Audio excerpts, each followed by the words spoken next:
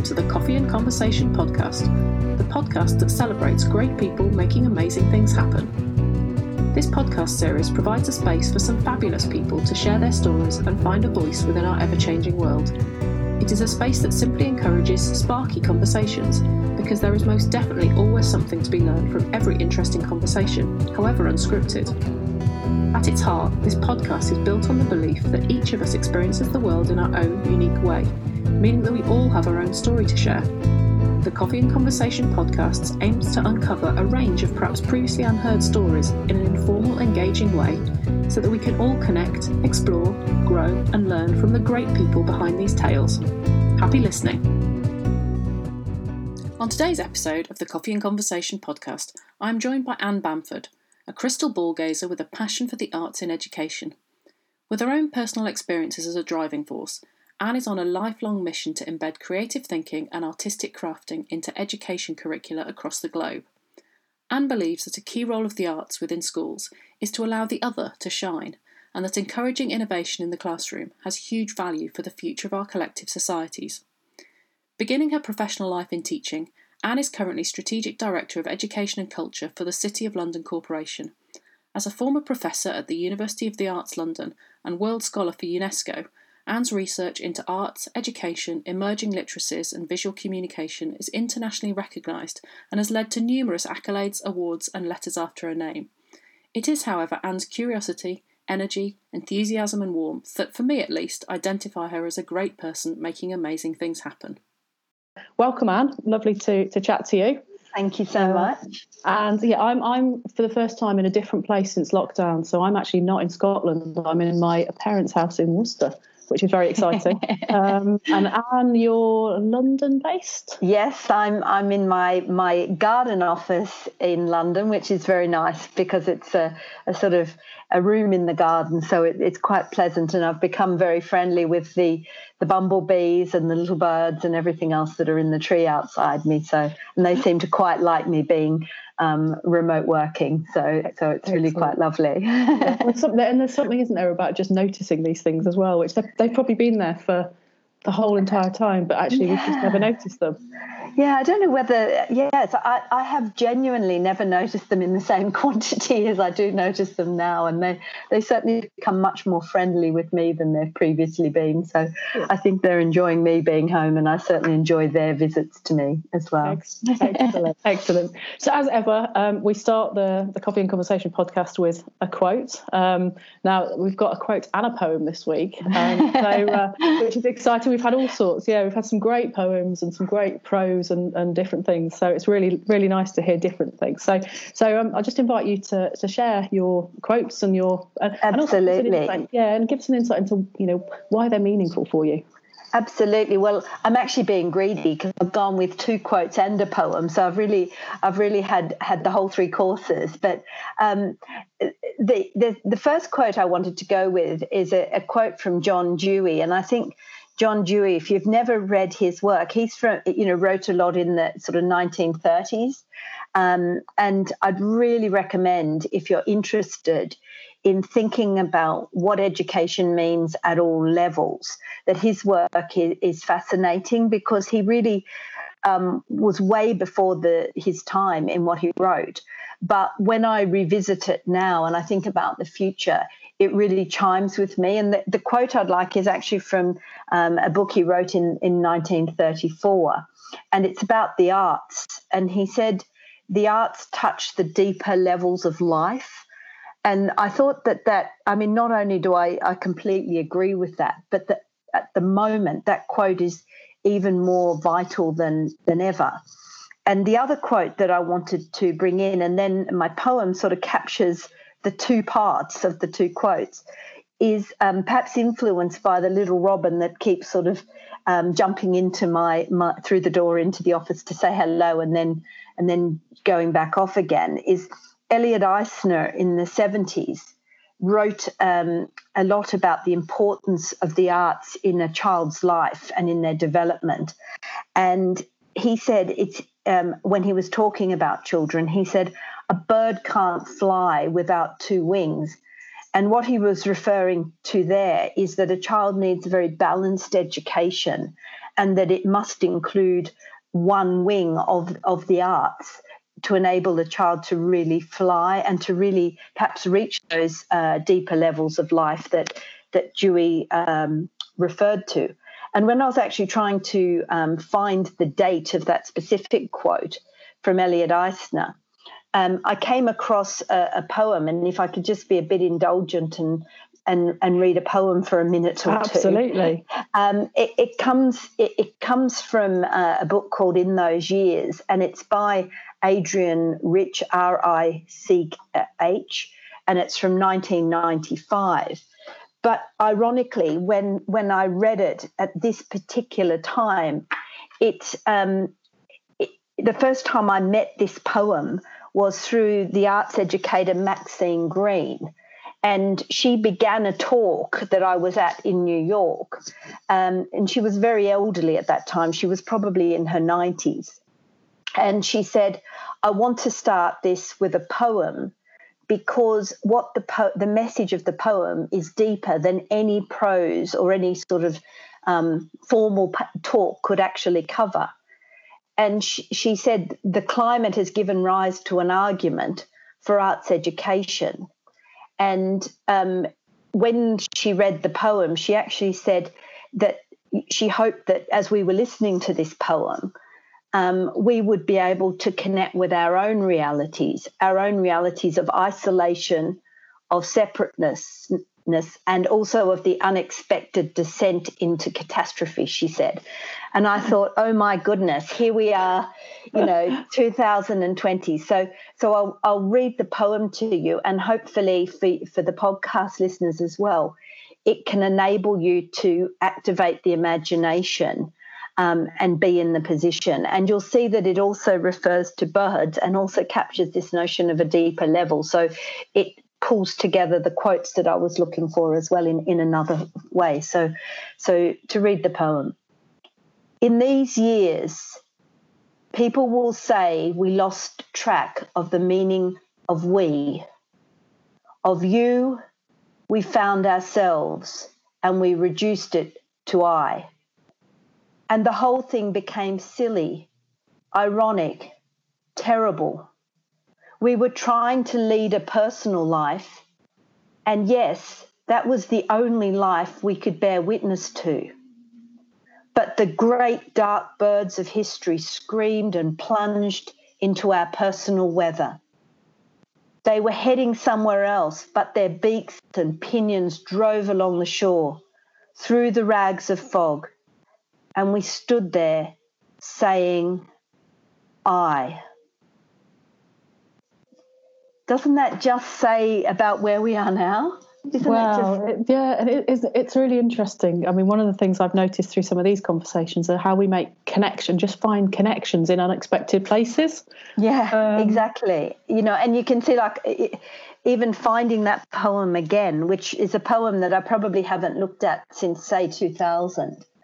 But by looking for the quote, it led me again to that poem. And I thought, if that poem was written right at this minute in time, you couldn't have said it better, No, and that irony between how do we now define what it means to be us and ourselves and a we, rather than just being an I.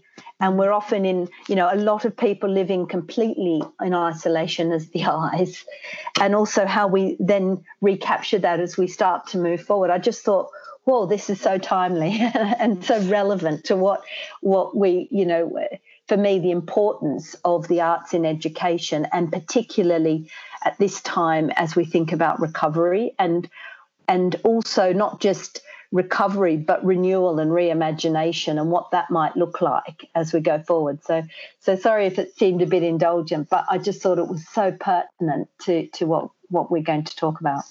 Absolutely. And it's interesting, as I listen, my head has kind of sparked in several different directions, and I'm thinking about a couple of different conversations and a Twitter chat I was involved in earlier this week around social learning. It was deemed social learning, but not in the sort of social learning theory sense of the word, in terms of how we get together and adults learn face to face, and what we've missed, and what are the challenges, and what are some creative ways that people have been looking at to try and recapture some of that connection in a world where we are very distanced and relying on technology. That's one way, and my other spark is looking at this idea of community and this sense of linking together and how we do rediscover what community means, and thinking about a lot of the images we've seen of people in neighbourhoods, getting to know neighbours that they've never talked to before. It's amazing what things spark. But let's start sort of move forward. And you've already mentioned arts and education, a number of times. And I suppose I'm interested, having Googled a little bit of your work previously, around maybe your definition of the arts. And I think that word captures for a lot of people, a very fixed view of art in terms of painting or those sorts of things. And I'm curious about how you actually, your definition of art, and how you see the art in education and what it offers us as a society, and particularly young people. Yeah, I mean, I think it started for me from a quite personal basis, in terms of always I relied on creating things as a way to both occupy myself as a child, but also to be in my own world, to allow my imagination to run free. So it was not always art in a traditional sense, although I would draw pictures and I would have concerts where I would be the only performer in my bedroom as I sang and danced and all the rest of it. But it could also have equally been, making imaginary play on the fallen log that was in the back of our garden, or it could have been making clothes for my teddy bear that was, would be created and given haircuts and all the rest of it. So I think right from the outset, creativity and the arts in the very broadest sense were ways that I coped with life and learnt. But I'd never formally realised that in any conscious sense till I had a really terrible year in year 5, where I actually had an appalling teacher. And it was a really difficult experience, because it was an era when this was in Australia and where I grew up, and you were in classrooms. The classrooms were graded. There was an A class and a B class, and it was even worse that the rows were set in the school based on cleverness, and so the brightest child sat at the front desk and the dumbest child sat at the back desk, and I was in the second back desk of the bottom class. Wow. So I wasn't doing well at all academically, although it wasn't said at the time. I was probably dyslexic. I've probably been dyslexic my entire life, but it wasn't. You didn't get that label. I was just a child who was dumb, and then I'd had this quite traumatic year with this teacher whose idea of sort of educational inclusion was humiliation. And fortunately for me, I think that the teacher potentially was also an alcoholic, and so was sacked from the school, because mysteriously in the last term of school he wasn't there, and in fact a new teacher was there, a lovely lady by the name of Mrs. Holman, and I've never seen Mrs. Holman since. But Mrs. Holman arrived, and very quickly she realised that if, for me, she could make anything into something creative, I could not only learn, which I hadn't been able to do before, but I could actually learn extremely well. And so she automatically engaged me in whatever the subject was. She got me drawing pictures. She got me doing drama. She would allow me. I used to get hit for wriggling my legs, and she would encourage me to wriggle my legs. So she completely, in one term of school, so that was 10 weeks, she completely transformed me from being this child who was a complete underachiever.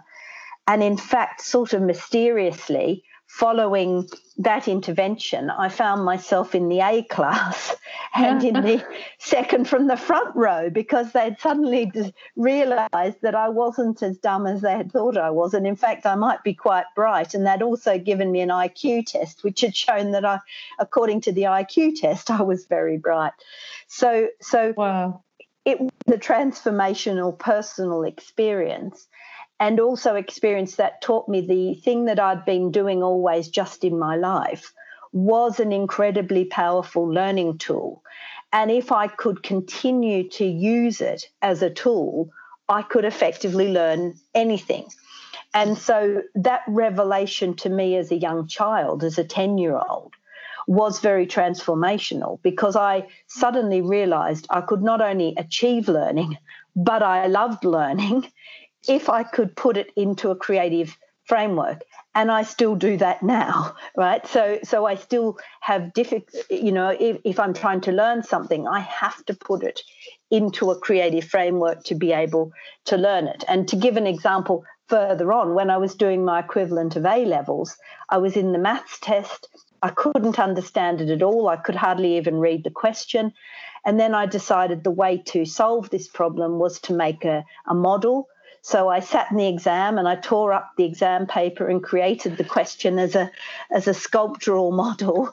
I then proceeded to answer all the questions and, was able to get a very good grade for mathematics, because I was able to use my creative understandings, my capacity to see holistically, to problem solve and so on, to answer this question. So that's why I have this passionate interest. And I became then sort of almost evangelical in seeing the importance of this to children. So even when I was at school, I used to be sort of saying to other children, well, if you can't do it, draw a picture, do diagrams, and so I began sort of even amongst my peers sort of becoming, and since then it's been my life work, because I think that there are many, many, many children who and adults and people, I have people who are 60 who are coming back into learning and saying,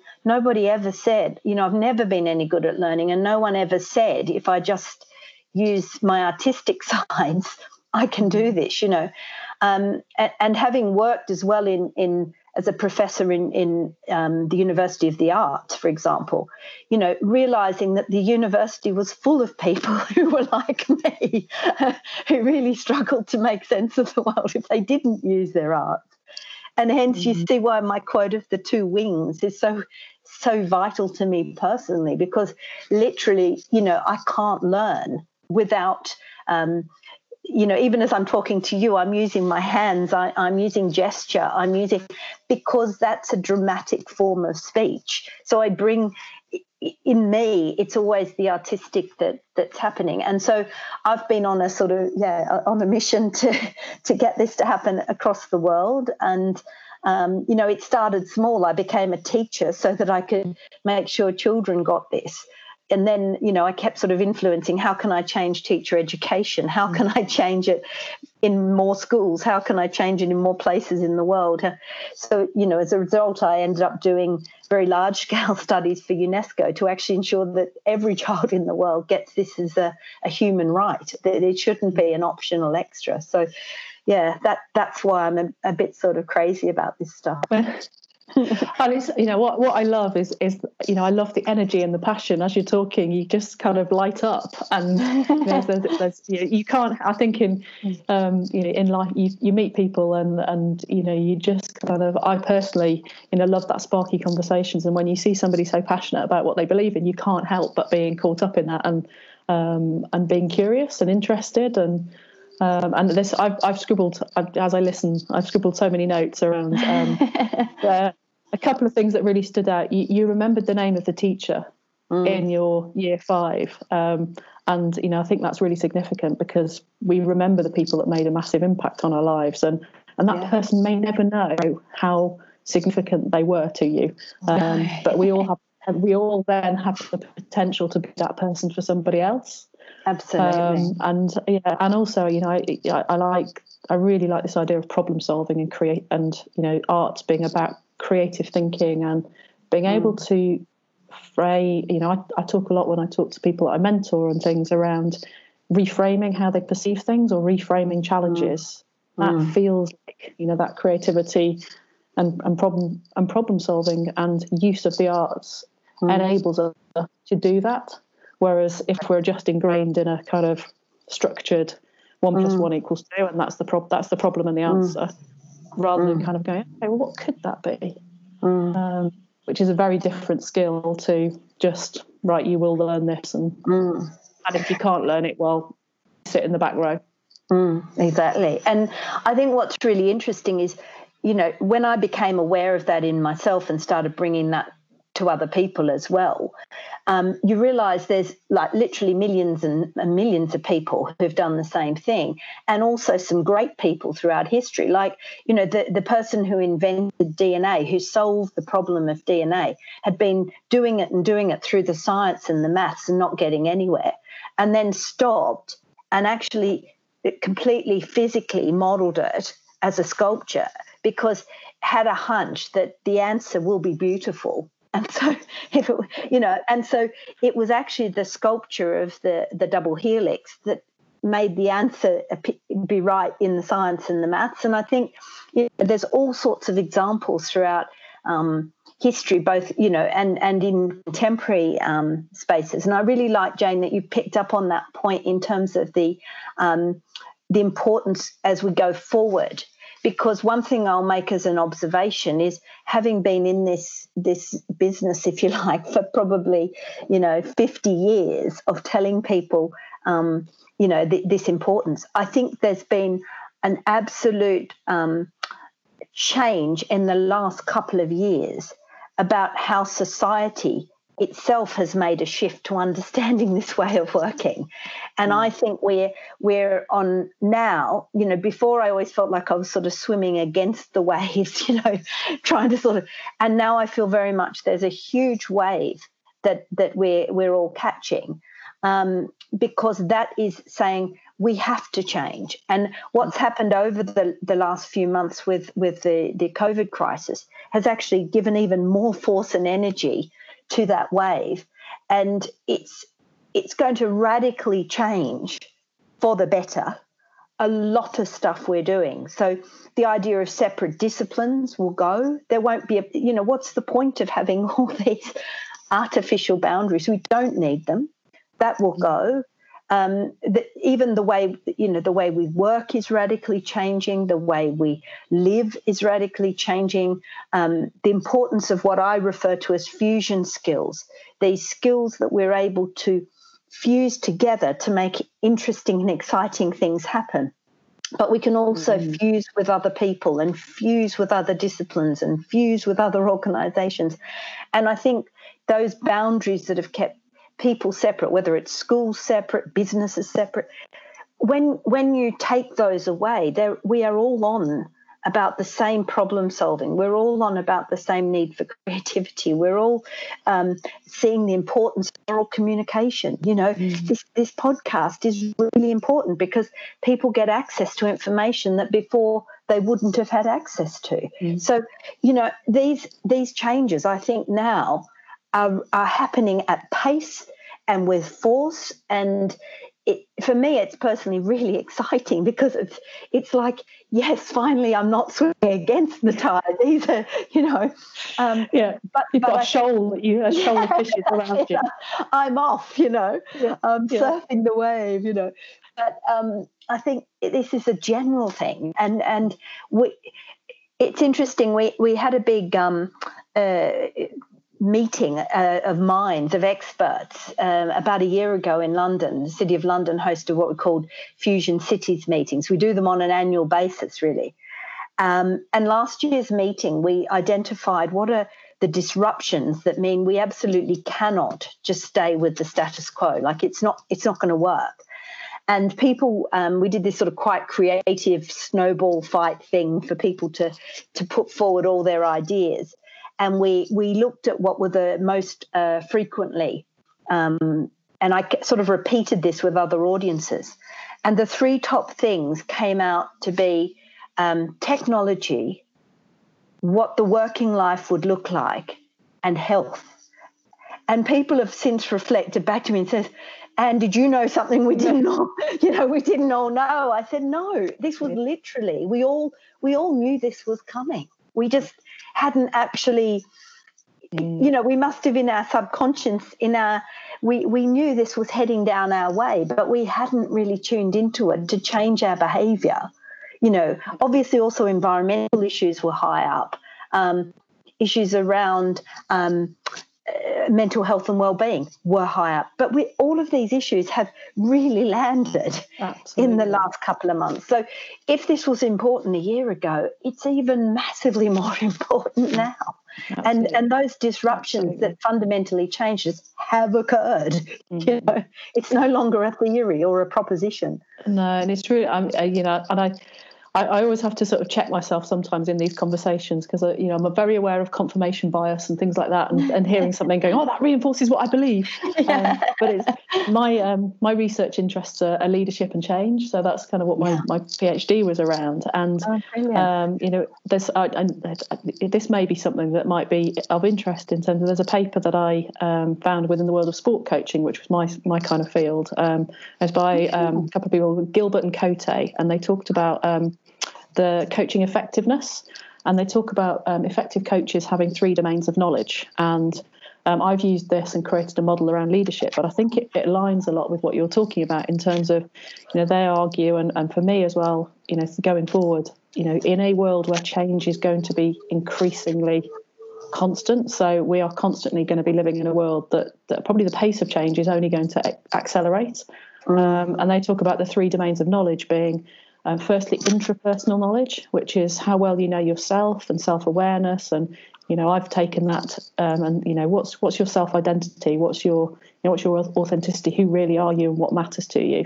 They then talk about another domain being interpersonal knowledge, which is around how you build relationships and how you communicate with others and, how you collaborate, all of those sorts of things. And the third domain they talk about from a coaching context is professional knowledge. And that within a sport coaching context is, the techniques, the tactics of the sport.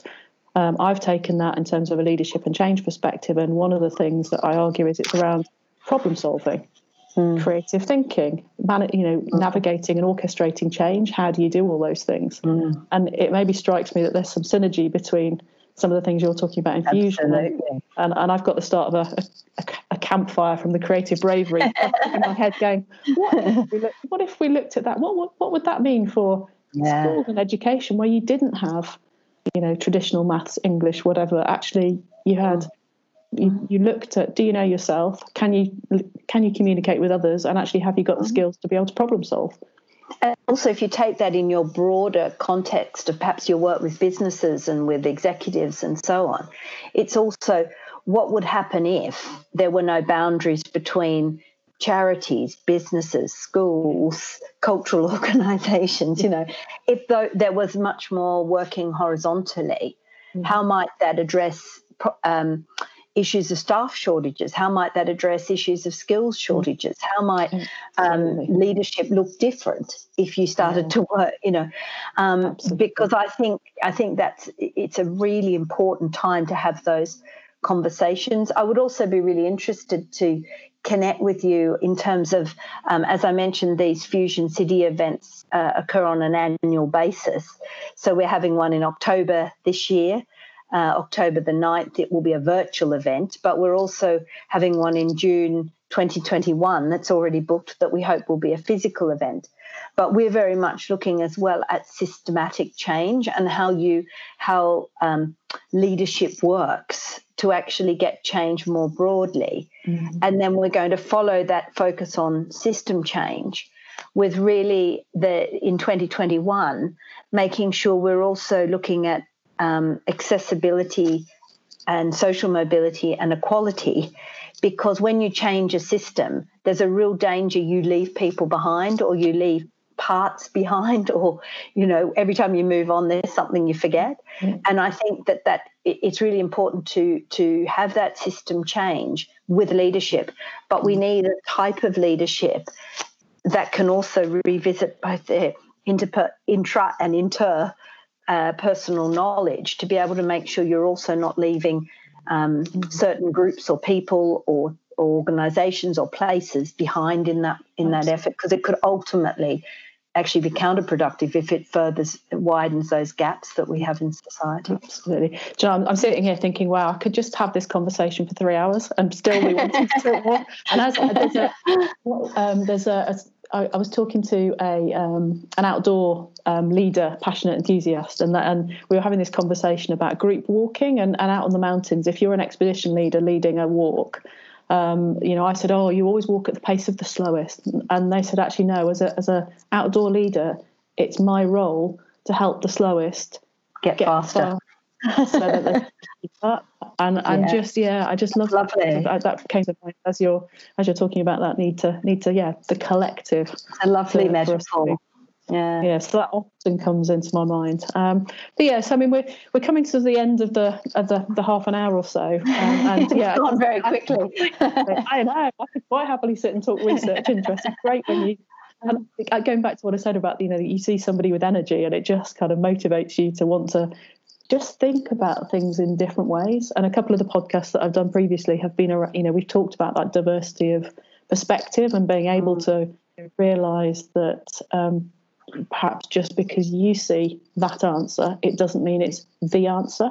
And somebody else might, because of their experience and their background and their life, they may actually see and frame the problem in a very different way. Therefore, they will get a very different answer.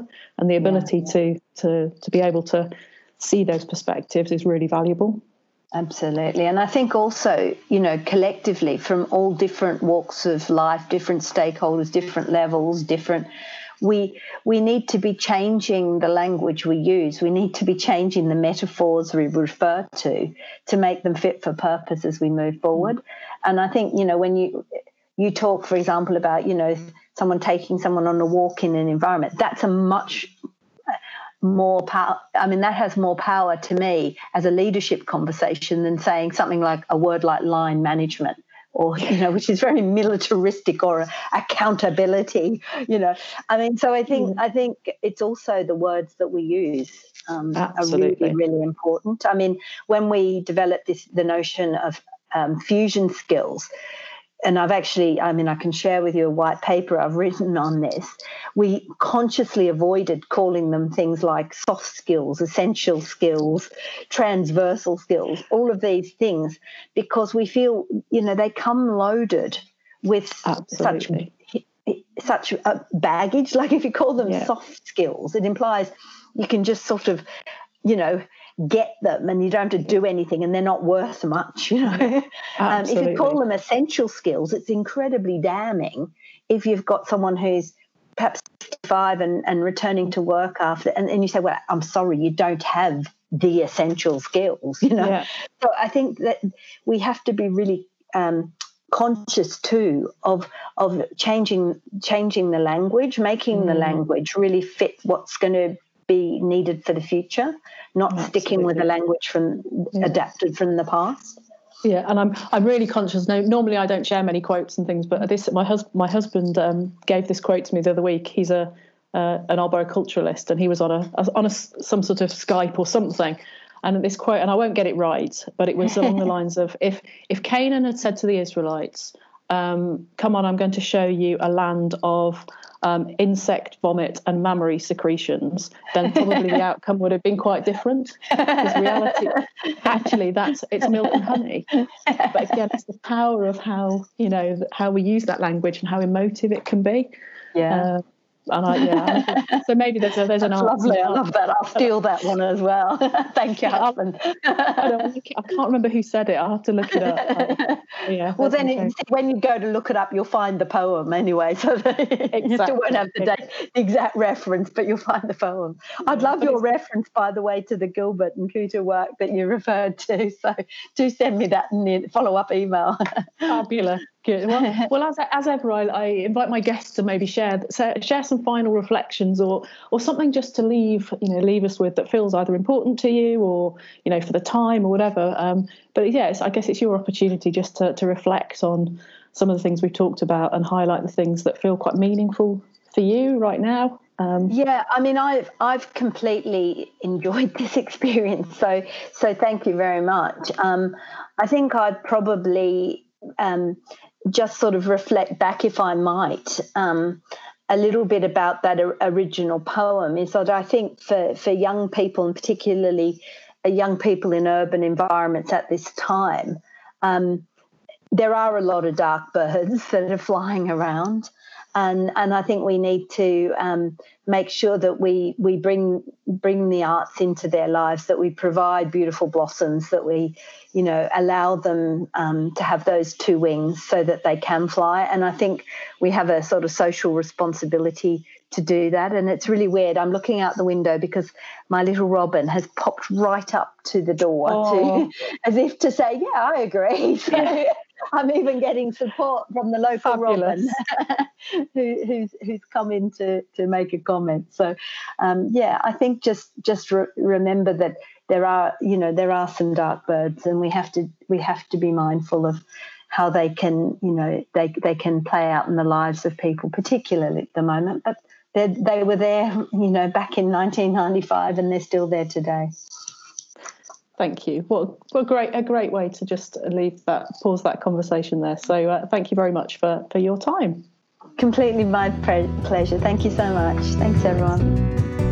You have been listening to the Coffee and Conversation podcast, the podcast that celebrates great people making amazing things happen. My thanks again to my guest, Anne Bamford, and also to you for listening. Until the next time, take care.